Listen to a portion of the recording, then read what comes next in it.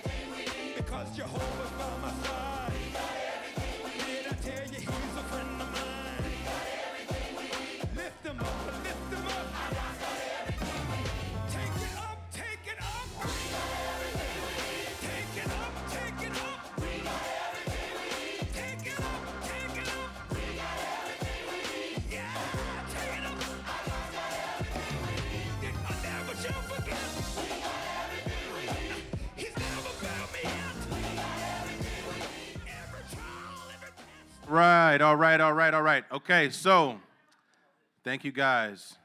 I heard some really good conversations going on.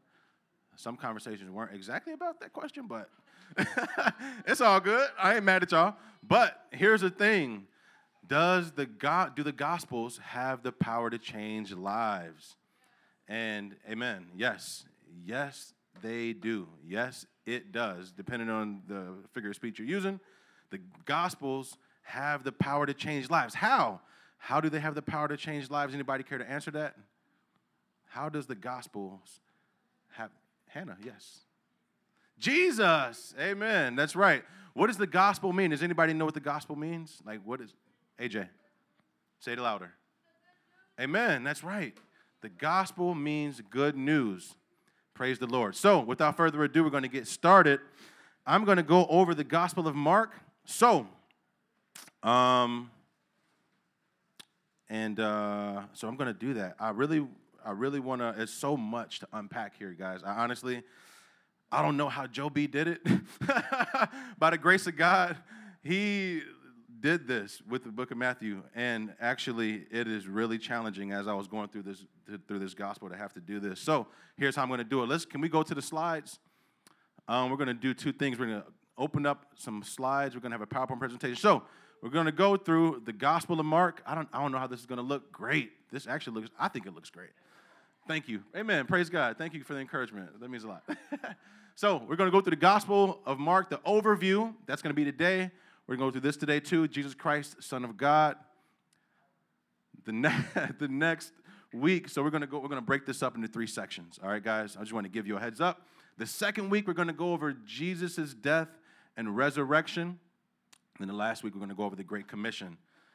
All right, cool. So let's go to the note slide. That's like the second to last slide, I believe. Let's go to the note slide. So, some things about this I wanted to make note. So Mark is the second book of the New Testament. It is called the Gospel of Mark. Why is it called the Gospel? Good news about who? Okay, so let's say that one more time. Do y'all know the answer to that? Okay, amen. So let's say the answer like we know it. All right, so the Gospel is called the Gospel because it's about who? Jesus Christ. Okay, amen. Let's try that again. Who's the Gospel about? Jesus Christ. Come on, amen. That's right. The Gospel is called a Gospel. It's the good news of Jesus Christ. Okay, it's the second book of the New Testament. Mark, the Gospel of Mark, is actually called, his name is actually John Mark. Okay, it is a great name. And John Mark is met in the book of Acts.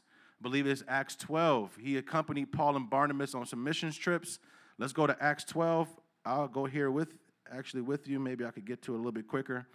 There's a lot of things to unpack here, so I'm going to be moving quick. You guys want to work the word with me today? Yes? Amen. You guys want to go over the Bible? Yes? Praise God. Amen. Okay. So, so Acts 12, I believe this is when Peter was in prison. And okay, cool. So you want to give me the trackpad actually? I can actually do this too. So let's scroll down a little bit. Let's go to just scroll down a little bit to verse 10. So verse 8. There we go. So here we go. The angel said to him, Peter was in prison, right? The angel came to visit Peter in prison. This is not in the book of Mark, in the Gospel of Mark, but trust me, this is very good information. So, praise God. So he said, put on your clothes and sandals. So Peter was obviously in prison, and this is what he's talking about. He said, put on your clothes and sandals, and Peter did so. Wrap your cloak around you and follow me, and the angel told him. So Peter followed him out of the prison. So Peter was in prison. The angel came, broke the man out of prison, right? Imagine if your parents told you to go to your room, and then an angel came and relinquished you from your room. It's kind of interesting. So this man was in prison, but he had no idea that what the angel was doing was really happening, right? Because he thought he was seeing a vision. They passed the first and second guards and came to the iron gate leading to the city. It had opened by itself, and they went through it. When they had walked the length of one street, suddenly the angel left him. Then Peter came to himself and said, now I know without a doubt that the Lord has sent his angel and rescued me from Herod's clutches. From everything the Jewish people were hoping would happen, when this had dawned on him, he went to the house of Mary, the mother of John, also called Mark. Just wanted to show you guys this so you know I'm telling the truth. Mark is also called John Mark. That was his name, okay? So Mark was with Paul and Barnabas on missions trips. Let's go back to the slide. So he was with these guys on missions trips. I just want to give you a few notes about who Mark is, what the Gospel of Mark is, and then let's go to the slide, the note slide, and then who he was, okay? So without further ado, while he gets that worked out, we're going to go and move forward to the Gospel of Mark, okay? When he gets the note slides up, we'll go there, but I want to tell you what Mark wanted to do. Has anybody ever written a paper or written a message, written anything at all? Yes? Okay, anybody a student? Anybody in school? So you've written a message. You've written something, right? There was a purpose to what you did in that writing. And the purpose that Paul wrote this was to say this: Jesus is the Messiah, and he's the Son of God. So Jesus Christ, the Messiah, the Son of God. Okay, we're going to go back to that. So traditionally, Mark spoke to Peter, or he spoke with Peter, and they pulled together some of their experiences with Jesus. Mark presents Jesus as the Son of God. He meant that so much that was the very first sentence, the very first verse in his gospel. So let's go to Mark 1:1. Not you, but you guys. Go to Mark 1:1, and you'll see it right there. I have it with me as well. Also, he presents Jesus as the suffering servant. We'll get to that probably in the second week or the third week. He was the suffering servant. There was also a prophecy in the Old Testament that a servant of God would have to suffer on behalf of God's people. Jesus is that person. So, Mark's gospel, if I can get some water, please. Mark's gospel is the shortest gospel. So, Mark, the Gospel of Mark, is the shortest one. It only has 16 chapters, all right? It's the shortest one out of all of them. But the Gospel of Mark is the oldest gospel that there is. That's what the scholars believe, that Mark, it has the oldest gospel. So why is that important? It's important because Matthew, who Joe B talked about, thank you, my good sir, and Luke recalled some of their experiences from Mark's gospel. Okay? It's not like cheating on a test, okay? They're just saying, hey, I was there with you, and I remember that too. So I'm gonna say that as well. I was also there, so I'm gonna do that, right? So let's go to that first slide, the one after the overview. Okay, so let's go over the Gospel of Mark. Let's go to the next slide, because we got a lot to cover. So first week, we're gonna go over, which is today, Jesus Christ, Son of God, kingdom of God is near. Disciples and teachings, Jewish leaders reject Jesus. Disciples take up their cross. Second week, we're going to talk about the new king. All right, we're going to talk about new kingdom. We're going to talk about the new kingdom being Israel, and then Israel actually being now for the Jews and the Gentiles, right? Because salvation and is not just for the Jews. It's not just for Jewish people, right? Who's Jewish in here? No one. Okay, one person. Hallelujah. Praise God. Okay. So salvation is for Oli. That would really suck if salvation was just for Olivia, right? That means all of us, including myself, we would be condemned, right? We would be condemned. We would not be allowed. We would have to sacrifice these other things. So Jesus came, died on the cross, so we could have salvation. And so salvation is for the Jews and the Gentiles. Gentile is everybody else, right? Other than the Jews. And so if you don't know that, now you know. So when you hear that word Gentile, I'm a Gentile, you're a Gentile, we're all Gentiles, except if you have a Jewish descent. So Jesus predicts his death and resurrection. Greatest in the kingdom is a servant of all. Okay, so these are two separate bullet points. I'm kind of blocking it. So the second bullet point, Jesus predicts his death and resurrection. We're going to talk about that in the second week. Greatest in the kingdom is a servant of all. We're going to talk about that as well. The last week, third week, we're going to talk about Jesus being a suffering servant, his resurrection, and then what happened after that, and then how he gave us the Great Commission. All right? Who knows what the Great Commission is?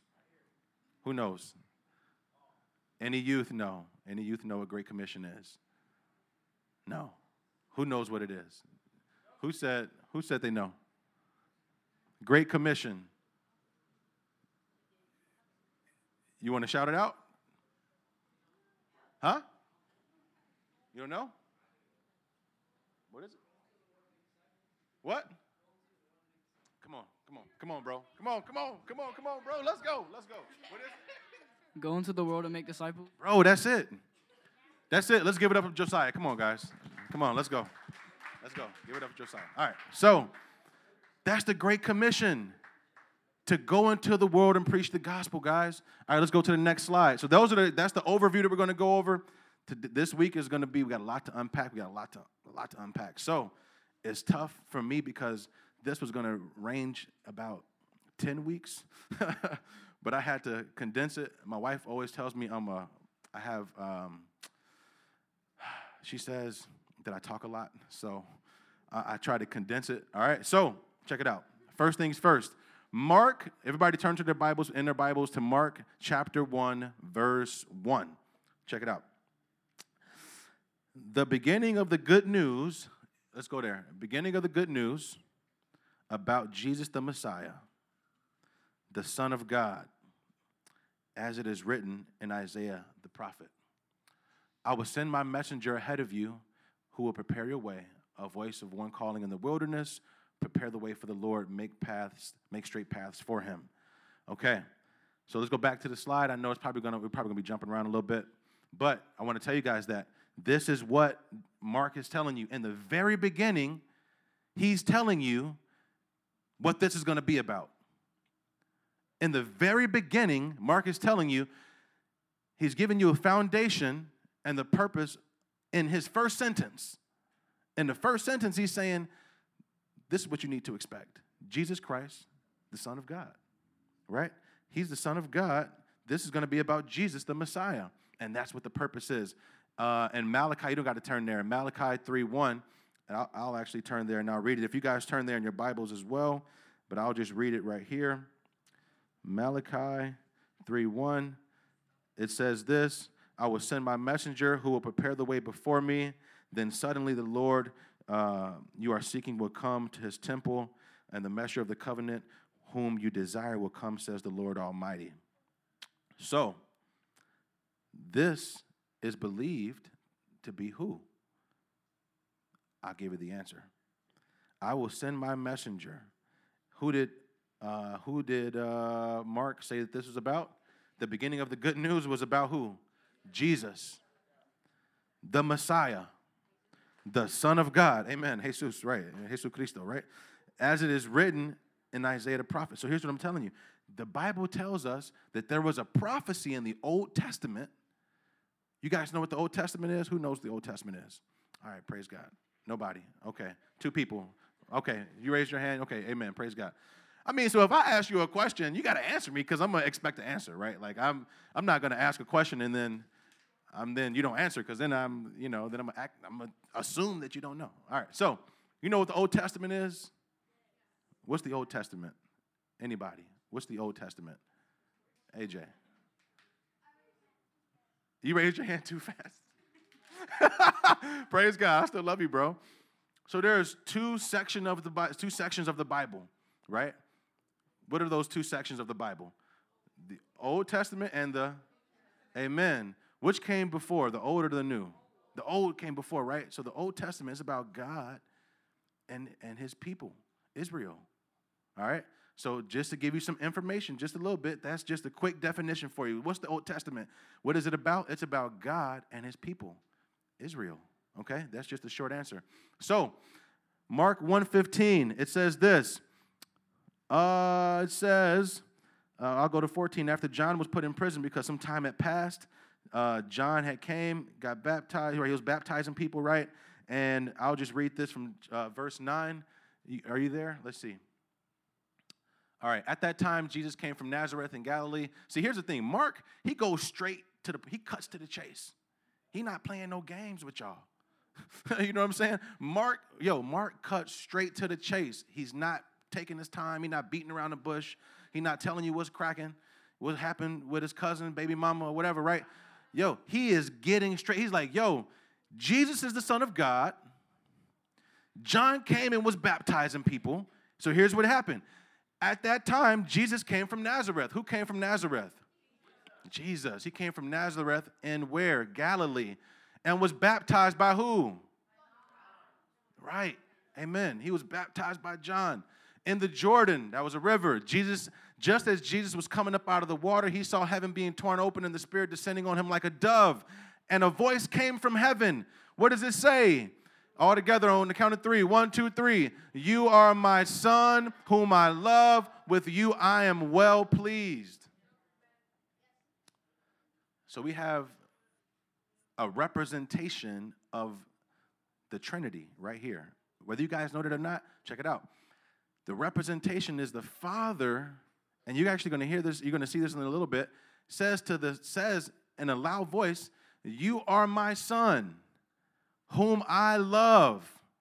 With you I am well pleased. He says this, at once the Spirit sent him out into the wilderness, and he was in the wilderness for how many days? 40 days. Okay, being tempted by Satan. Who has been tempted by Satan here? Among us. Among us, who has been tempted by Satan? But amen, that's good. That's good, y'all. Jesus was being tempted. That's right. So among us, who was being tempted? Who has been tempted? Among us. Raise by a show of hands. Who's been tempted by Satan? Amen. Okay. Yo, every one of us should be raising our hands right now. If you have not been tempted by Satan, you probably don't know that you've been tempted. Okay? If you don't know that you've been tempted by Satan, you probably have fell into that temptation. All right? And that means you need to repent. And we're going to talk about that here in a hot second. So, I'm going to go back up because, actually, we're going to continue. So, Jesus was actually with wild animals and angels attended to him. So, imagine Jesus being the Son of God. The Israelites, the people from the Old Testament, they thought Jesus was going to come probably like on a horse, just galloping away, right? He was on a horse coming down with a lightning bolt, kind of. But that's not how God wanted to bring his son to earth. Jesus, the incarnation of God. Did I say that right? Incarnation, incarnate, God incarnate. And God incarnate came to earth because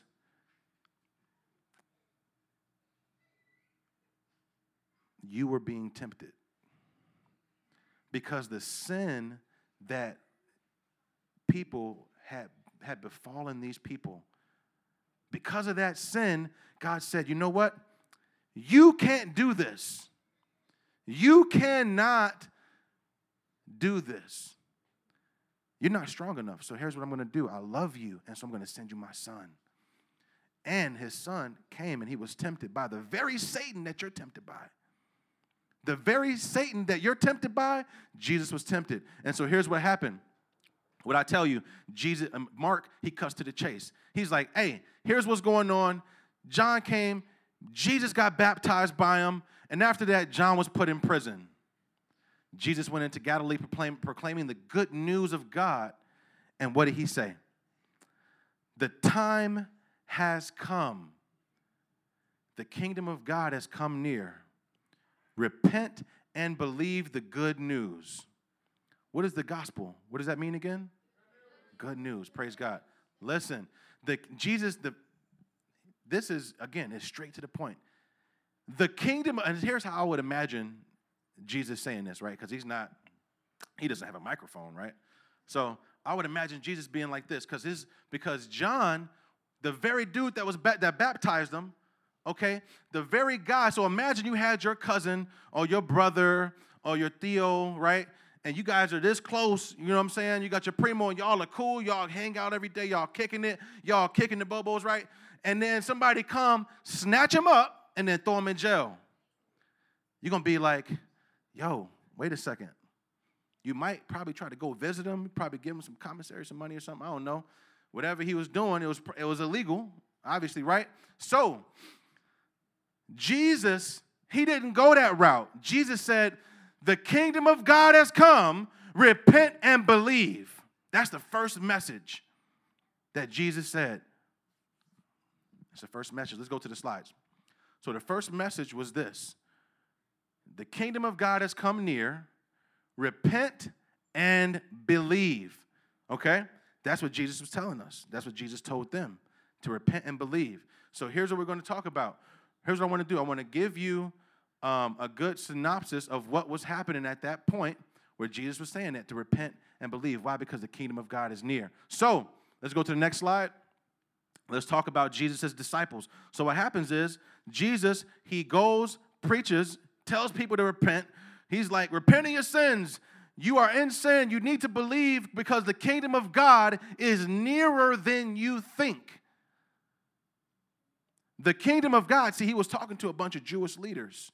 He was saying the kingdom of God is near because they were thinking that, again, Jesus was going to come down on some donkey, just riding. All right, I don't even want to sing that song, but it's like that Old Town Road, right? That song.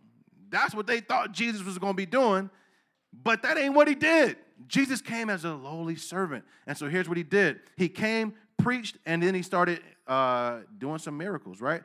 Jesus healed a bunch of people. Okay, so then Jesus called his disciples.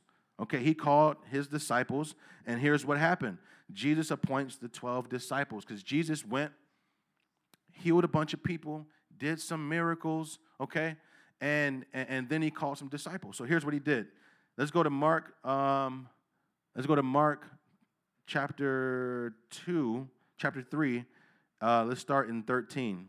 So. All right, y'all, we're going to work the word today because it's a lot to unpack, and we're going to go over this because I know it's going to benefit you, and I know it's going to really hopefully strengthen and embolden your faith. Listen, Jesus appoints the 12. Jesus went up to the mountainside, and he called those he wanted, and they came to him, and he appointed 12 that they might be with him and that they might send him out to preach, okay, and to have authority to drive out demons. Listen, my friends, listen to this. That they might be with him and that he might send them out to do what? To preach. Jesus called people, his disciples, that they might preach and to have authority to drive out demons. So these are the 12, and he called, they name out the 12. I'm not going to do that, but he names out the 12. My friends, listen. Jesus named out these 12. Let's go back to the slides. I know we got to keep going back, but we got to keep going back and forth. Listen. He calls these 12, and then he says, listen, you are going to now go and preach. The same thing I just did, you are going to go and do. The same thing that I just did, you're going to go and do. And so what did he do? He called 12 disciples. Why do you think that the number 12 is important? I know, that's a toughie. That's a toughie. Why do you think, I know it's a funny word. Why do you think the number 12 is important? Hannah, 12. Oh, that's a good one. That is a good guess. Yes, that's also important. I'll probably get to that in the second week. But yes, that is important. 12 commandments. Josiah. Bro! Say it again. 12 tribes of Israel. Yes, please give it up for Josiah again. Let's go. Praise the Lord. Yo, the number 12 is important because there were 12 tribes of Israel. So guess what? There were 12 disciples. Listen, that's why the number 12 was important here, because Jesus wanted to impress upon, and not impress the Jewish leaders, but he wanted to press on their heart and say, listen, I know what you're thinking. I know what you're going to think about me. But listen, I know why I'm calling 12 disciples. I'm calling 12 because they think of 12 tribes of Israel. Okay? 12 tribes of Israel. So the Jewish leaders understood the significance of these things. You don't got to turn there, but I'll turn here to in a different scripture in Mark, but you don't got to turn there, Oscar. I'll go. The significance of healing. So Mark 1:32, it says this: that evening after sunset, people brought to Jesus all the sick and demon-possessed. The whole town gathered at the door. Imagine everybody in the city that you live in coming to your door. Bananas, right? Unreal. It'd be like chaos. It'd be like pandemonium, right? But it says this, that everybody from that town, the whole town gathered at the door, and Jesus healed many who had various diseases. So people came to Jesus and got healed. Hold that thought. He also drove out many demons, but he would not let the demons speak because they knew who he was. Listen, forgiving sins. The Jewish leaders understood the significance of that too. I'm going to turn there. It says this in Mark 2:5. It says, when Jesus saw their faith, okay, these people from Capernaum, they saw their faith, he said to the paralyzed man, son, your sins are forgiven. Let me tell you this. Oh, thank you. Okay, all right. So he said this. When Jesus saw their faith, he said to the paralyzed man, what did he say? Son, your sins are forgiven. Now the teachers of the law were sitting there thinking to themselves. So this is really key. I want you guys to kind of keep this in the forefrontal lobe of your brain here for a little bit. How does Mark know that they were thinking this to themselves? I want y'all to let the gears turn. Because it says, now some teachers of the law were sitting there thinking to themselves. How does Mark know that? That's a good question, right? What were they thinking to themselves? Why does this fellow talk like that? He's blaspheming. Who can forgive sins but God alone? Come on, bro. Amen. That's a good, see, you get that. I asked a question and he answered. He said nobody, right? Praise God. Listen, who is God though? Jesus, right? That's what he's thinking. Who can forgive sins but God alone? But to answer your question, let me kind of answer that question though I asked you earlier about how does Mark know that, right? So, if I'm talking and you're sitting there like, oh my, gotta come on. So I'm gonna know, okay, they thinking something, right? Like they know what's going on, like they already know what's up, right? If I'm like, man, you in sin, you need to repent, and you like, man, I gotta repent. So I'm going to be, okay, you're probably thinking like, man, you got some sin in your life, right? So why are you thinking to themselves, why does this fellow talk like that? He's blaspheming. Why is Jesus saying, your sins are forgiven? How? How can Jesus sit here and say your sins are forgiven? This is what they're thinking to themselves. Because only God can forgive sins. Immediately Jesus knew in his spirit that they were talking and thinking that in their hearts. And he said to them, why are you thinking these things? Which is easier to say to this paralyzed man, your sins are forgiven, or say to you, get up, take up your mat and walk? Which would be easier? Your sins are forgiven, obviously, right? So it'd be easier to say, hey, your sins are forgiven, go on your way, right? It'd be easier to say that. So Jesus, being God incarnate, again, that's one of those theological words I really want you to remember. God incarnate is Jesus, right? And the way you can remember that is carne, right? Flesh. Carne, you got to roll the R a little bit, right? Carne, meat, that's flesh, right? Incarnation, Jesus, God incarnate, God in the flesh, right? He said, what is easier, to say your sins are forgiven or to say get up and take your mat and walk? But I want you to know that the Son of Man has authority on earth to forgive sins. Listen to this. That was a rhetorical question. It didn't need an answer because Jesus already knew what they were thinking because he says it right here. He knew in the spirit that that's what they were thinking. So he says, what is it? What's easier? You don't even have to say what it is you're going through, but Jesus can say what's easier, to just forgive your sins or you can be healed. So here's what he says. He says, I want you to know the Son of Man has authority on earth, all over the earth, to forgive sins. And he said this, look, they didn't even have to say a word to him. This is what he said. I'm going to take it to the next level. Get up, take your mat, and go home.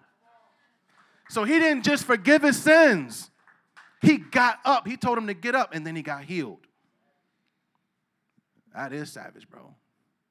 That's scandalous, actually, too. That's mad scandalous. The man said to get up and walk. The man was paralyzed. He was paralyzed. Are you spiritually paralyzed right now? Well, are you spiritually paralyzed right now? Are you stuck at the level you're at in your faith?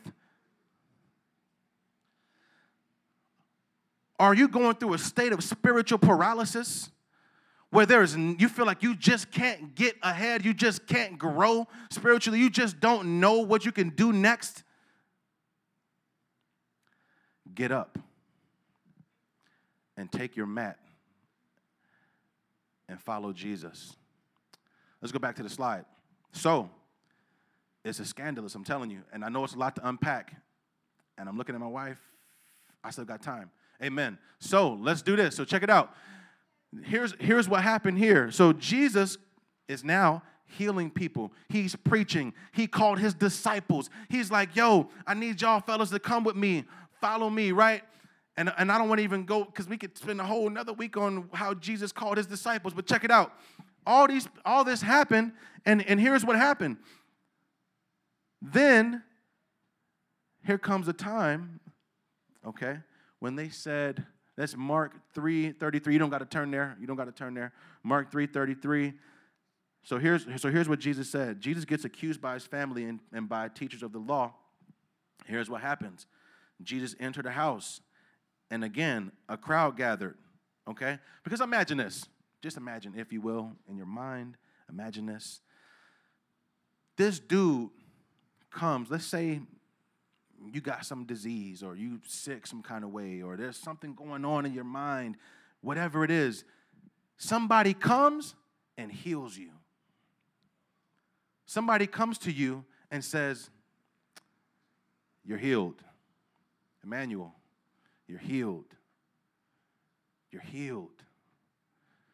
And then you are healed. So a lot of people will kind of follow you, right? I mean, imagine if that happened. But here's this caveat here. Check it out. A lot of people came to Jesus because he was healing a lot of people, and he said, Jesus called them over, and he began to speak to them in a parable. And he said, how can Satan drive out Satan? If a kingdom is divided against itself, that kingdom cannot stand. You know what? Let's turn there then, actually. So 3:33, we're just gonna work the word. You know, that's what we're here for. Amen. Amen. Are we here to work the word, or are we here to we can't work ourselves, right? I mean, that's like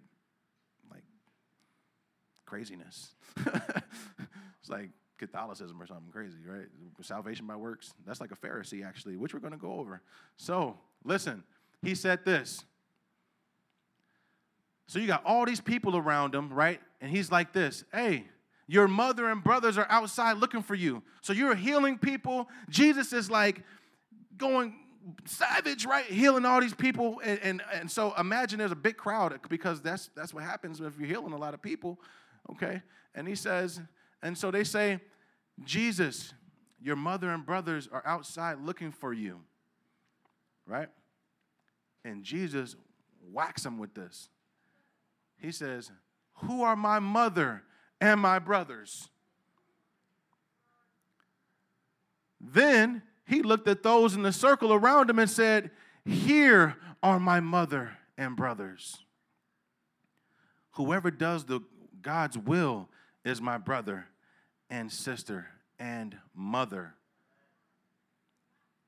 My friends, listen. All the leaders here love and care about you. Listen up, all the youth, focus. Give me your eyes. Give me your eyes. Give me your eyes. Give me your eyes. Every leader here, raise your hand. If you're a leader at Elevate, raise your hand. If you are a leader at Elevate, I want all the youth to raise them a little bit higher, please. Raise them higher as if people are trying to find you, okay? Listen, all the youth, look around. Look around and see whose hands are raised. Look around, y'all. Minus Sammy. Okay, everybody, don't look at Sammy. All right. Listen, everybody who has their hand raised, they love you and they care about you, and they want you to know that you are their brother and their sister, and they care about you. And that's what we're supposed to do. We're supposed to care about you. Even if you feel like nobody cares about you, you are our brother and our sister, right? That's what Jesus is saying here. If you are doing the will of God, you are my brother You are my sister. You are not doing the will of Satan. And if you are, we're going to have a moment of prayer after this. Listen, Jesus began to teach them by the lake, the crowd that gathered. All right. I'm trying to work the word, y'all, okay? I don't got that much time. All right. So, listen, praise the Lord Jesus. Look, he gave them this parable. He called this parable of the sower. Anybody knows this parable of the sower? I'm going to teach it to you in a hot New York minute. All right. That means it's quicker than 60 seconds. All right. Hopefully, by God's grace. Okay, so Jesus came to them by the lake. The crowd gathered around him, and he said, hey, man, this crowd was so large that he got into a boat because he can't be around a whole bunch of people like that. He got into a boat because you got a lot of people. Again, Jesus didn't have a mic. All right, so check it out. He sat in it and on the lake while all the people were along the shore at the water's edge. He taught them many things by parables. And in this teaching, he said this. Listen, a farmer went out and sowed the seed, right? As he was scattering the seed, some fell along the path, and the birds came and ate it up. Some fell on rocky places. Who knows that seeds can't be planted on rocky places, okay? So, where it did not have much soil and it sprang up quickly, but because the soil was shallow, the sun came up and the plants were scorched and they withered because they had no root. The other seeds fell among thorns, which grew and choked the plants so that they did not bear grain. Still other seeds fell on good soil and it came up and grew and produced a crop, some multiplying 30, some 60, some 100 times. I want you to think about this paradox for a seed, okay? A seed is a very small thing. You guys know what a seed looks like? Think about a watermelon seed or, something like that, orange seed. It's very small, right? But out of that small seed comes this really big tree or a really big bush, right? Listen, and sometimes it multiplies 100 times, 60, 30 times, right? Then Jesus said this, whoever has ears to hear, let them hear. See, he's not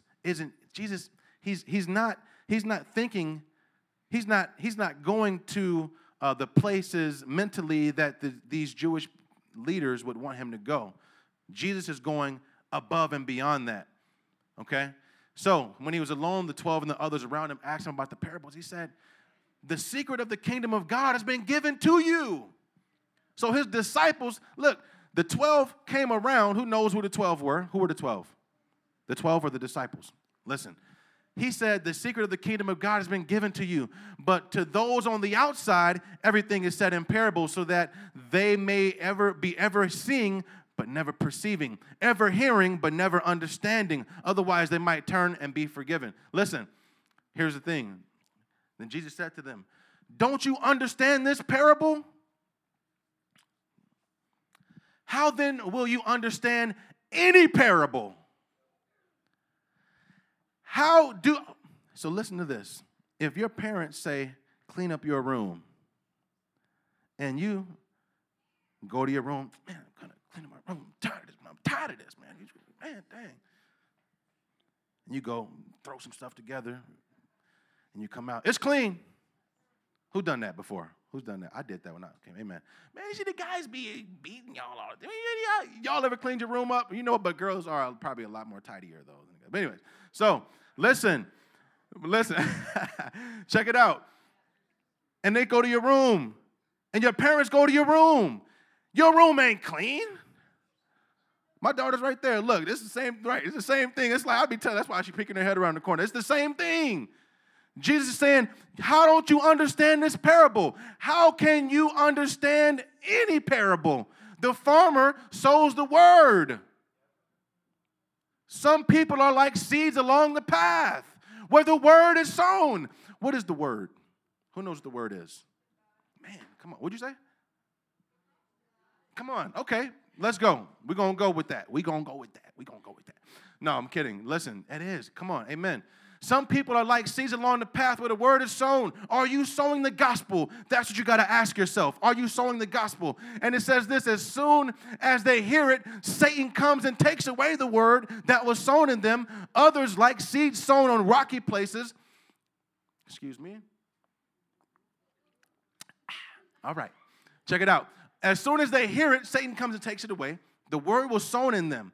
Others, like the seed sown on rocky places, they hear the word at once, they receive it with joy. Hallelujah, right? But then since they have no root, what happens? The last only in a short time, when a trouble or persecution comes, because of the word, they quickly fall away because you don't have a root. Come on. Let's keep going. Listen, still others, like seed sown among thorns, hear the word, but the worries of this life, the deceitfulness of wealth, and the desires for things to come in and choke the word out, making it unfruitful. Check it out. These ain't my words. These are Jesus' words. Others, like seed sown on good soil. My friends, listen. Don't be the seed on rocky places. Here's how Jesus is explaining this to the disciples. Don't be this. Be this. Be good. Be like a seed sown on good soil. He wants you to hear the word, accept it, and produce a crop. Produce a crop. Multiply yourself. Multiply the word. You be fruitful and multiply. My friends, listen. Let's go to the slides because I'm almost done. I'm about to wrap it on up. Moving on up. All right, come on. We about to do it, y'all. Let's go back. My friends, listen. This is what Jesus is saying. He wants you to be like a seed sown on good soil. That's the parable of the sower. My friends, listen. You don't have to go here, but I'm going to read this really quick. It says this. Jesus said to them, don't you understand any parables, okay? And he explains it to them. And he said, do you bring a lamp and put it under a bowl or a bed? No. Why would you light a lamp and put it under a bed? That's goofy. Come on, man. Think about this. Why would you? And so what he says here is this. Instead, don't you put it on its stand? Don't you put it on something that can illuminate a dark place? Let's go to the next slide, bro. Check it out. We're about to wrap this up. Jesus gets rejected in Nazareth, okay? He gets rejected in Nazareth. I am not going to go and delve deep into that, and we probably should talk about John getting beheaded. My friends, you know what beheaded means? What does that mean? That's right. That means no head. That's right. It means your decapitation. That's bingo. What'd you say? No cabeza? Yo, that means your head is gone. You have been relieved of your head. It is no longer next to your shoulders, okay? Listen to this.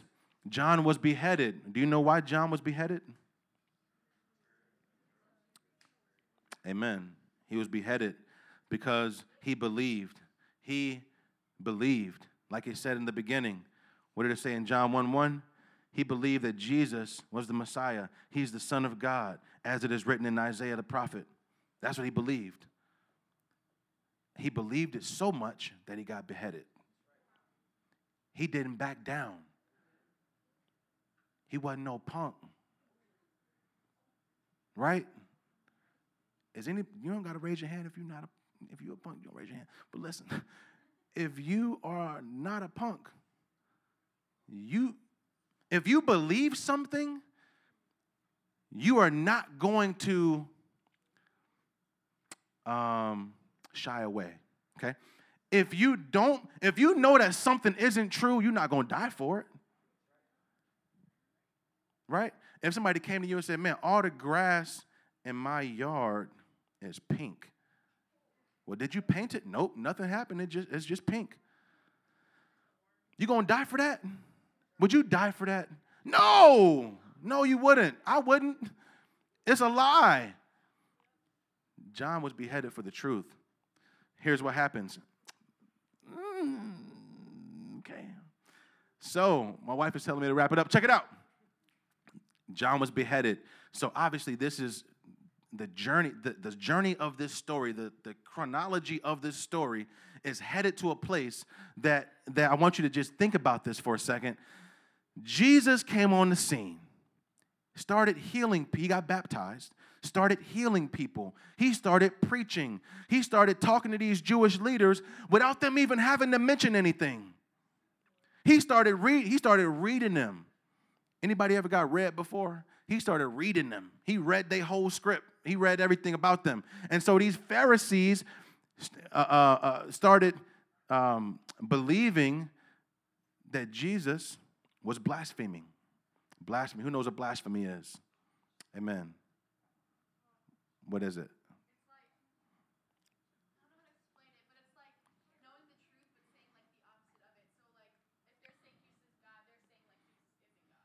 Okay.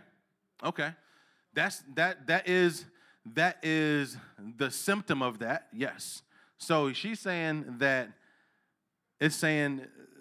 that Jesus is saying he's God and they're saying that he isn't. Okay. Yes. It's almost blasphemy, but that's not blasphemy. Damien. Bingo. That's it. Let's go, bro. Man, give me some, bro. Let me get some. Say it again. It's saying like you are God or like you are Jesus. Bingo. That's it. Blasphemy is saying that you're God and you're not. That's what blasphemy is. That's a lie, right? You're not God. You didn't create the universe. Neither did I. But Jesus did. So here's what happened. These Pharisees, they say, man, you know what? All this stuff is going on. Why don't you give me a sign? Why don't you give me a sign? And Jesus this whole time had been giving them signs. He's been miracle after miracle. Y'all heard that song? Miracles and miracles. Every little miracle. Who is that? Yes. It's like 1, 2, 3, 4. I can't even count them all. Right? That's what he's saying. So y'all got to check that song out. It's pretty dope. And so listen, Jesus been doing all these miracles, but Jesus tells them something. He says this really quick, and we're going to go there about leavened bread. This is really, I know I got it, but check it out. Really fast. Okay, we're going to get there. Here's what I want to tell you. The Pharisees, they basically have these rituals, and they're basically telling you that salvation by works, or you can have salvation by works, which is untrue, and we know that. And Jesus is on the scene, and he's telling them, that ain't true. That ain't real. That's not real. So Jesus is telling his disciples, Jesus is saying, hey, I want you to beware of leavened bread, okay? And I'm not going to have enough time to dissect that, and as much as I want to do it, I can't. But I want you to do it on your own time. Go out throughout this weekend, next week, look up what leavened bread is. Look up what the Pharisees were doing at that time. And Jesus is saying here in the last point that I'm going to make tonight, by God's grace, I did my best to get this done in so much time. There's only so much. Check it out. Jesus, after all of this, he says this, the disciples, my disciples, must take up their cross and follow me. That's what Jesus is saying here. Let's go to Mark chapter 8. Let's scroll up to verse 34. Mark chapter 8, lesson. All right, so let's have everybody stand to their feet. We're going to close it out. God bless you guys.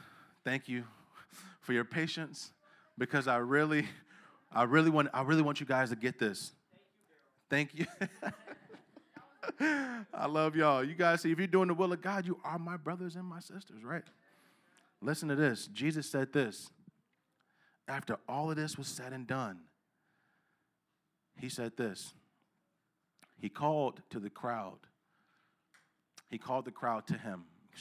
Then he called the crowd to him along with his disciples and said this. Actually, I'm going to scroll up just a little bit because Jesus predicts his death. That's next week. All right. We're going to get there. I'm telling you, it's such a powerful book. This is why that first question on what do you believe? Does the gospel have power to change lives? And I'm telling you, the gospels have so much power because it's the gospel of Jesus Christ. And if Jesus had not had a gospel, then we would be left to fend for. We would be left to do the sacrificing. We would be left to do the things that God, we could not do. So God loved us enough to send us his son to die on the cross. So here's what Jesus, he said this. He called this crowd to him along with his disciples and said, Altar workers can come, please. Wow, I'm just going to close it up.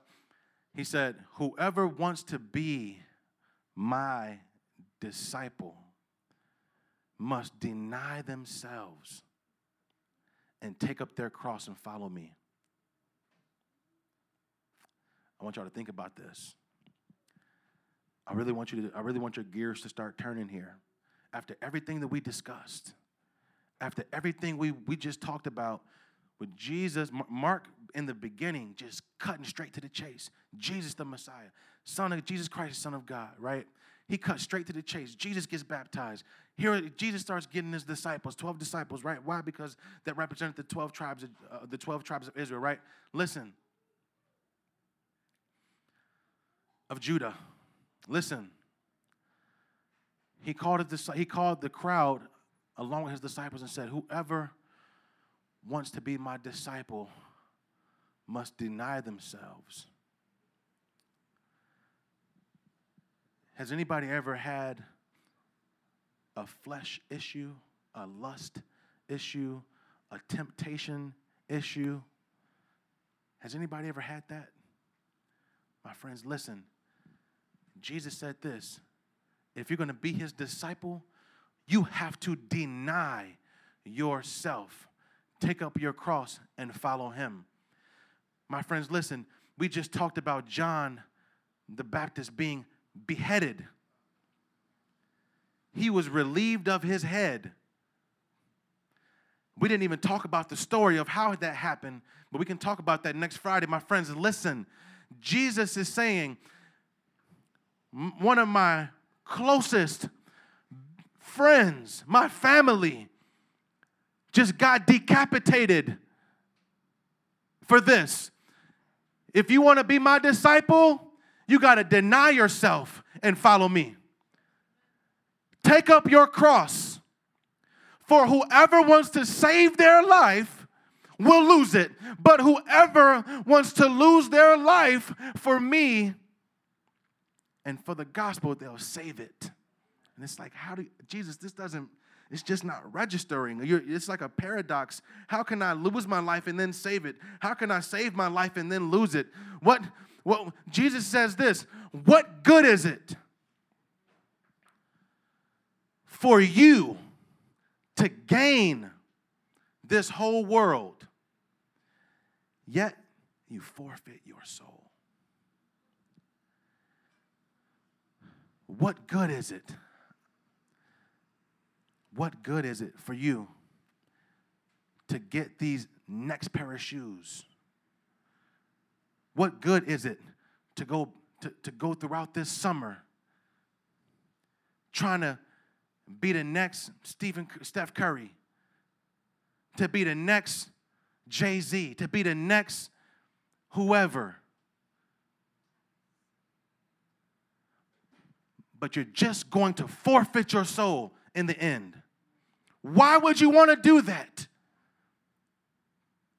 What can anybody give in exchange for their soul? If anyone is ashamed of me and my words in this adulterous and sinful generation, the Son of Man will be ashamed of them when he comes. That's what this is saying. Don't worry about it. I got the word right here. He will be ashamed of them when he comes in his Father's glory with the holy angels. If everybody can just bow their heads and close their eyes, I'll say a quick prayer here, and we'll have an altar call. I think we're going to do a group prayer like that, yes? Okay, cool. Look, we're going to roll with it. Everybody bow their heads and close their eyes. I'm going to say a quick prayer, and here's what's going to happen. I just want, if you need prayer for anything, and I mean anything, I'm talking about anything we talked about tonight, anything that's going on in your life, if there's any temptation that you're facing, if you don't believe that the gospel has power to save, if you don't believe that anything that we talked about tonight, come up here and get prayer. I implore you to do that. My friends, listen. I'm going to say a quick prayer. Jesus, Father God, we give you all the glory and honor, God. All the praise, God. God, we thank you for your word, God. We thank you for the gospel that you've given us, the good news of your son, Jesus. God, so much we've talked about tonight, God. God, but your word says that if two or more are gathered, God, you are in the midst of us, God. We believe that Jesus is here, God. We believe that you are here in the midst of us right now, God. Be with us, God, in our hearts. Be with us in our minds. Be with us in this atmosphere. Holy Spirit, I pray right now, God, that if anybody has any type of indication of sin in their heart, any type of indication of temptation that they've given into, I pray that they come here right now, even now. If you've had anything, come up here and get prayer right now, God. I pray right now, God, that they would take up their cross, God, and follow you, Jesus, because you said that if anyone wants to be my disciple, you must take up their cross. That's what we must do, and follow Jesus. That's what we must do, God. I pray that nobody here is ashamed of your gospel. I pray that no one here is ashamed of your words, God. I pray that this gospel right now, I pray that this prayer, God, sparks a fire in every heart in this place tonight.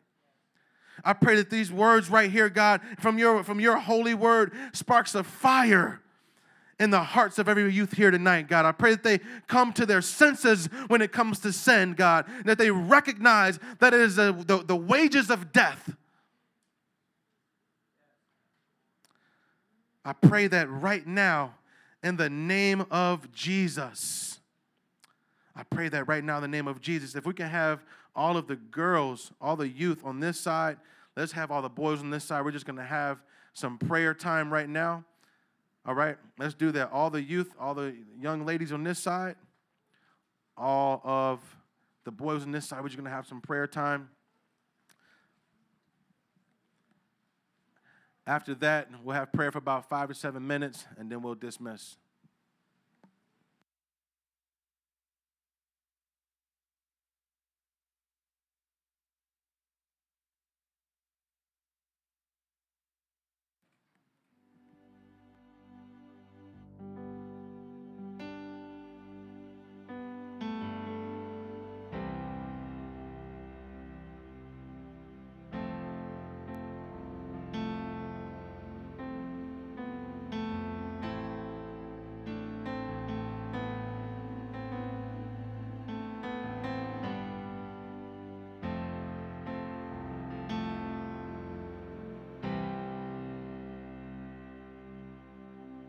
We thank you, God, for this time, allowing us to come together, Lord. We thank you because you are so good, God. You didn't just send us to go and do, God, but you came down and you did, Lord. We thank you for your mercy and grace, for your perfect example and Son that you sent down to die on the cross for us, Jesus. It is something that is so far-fetched now that so many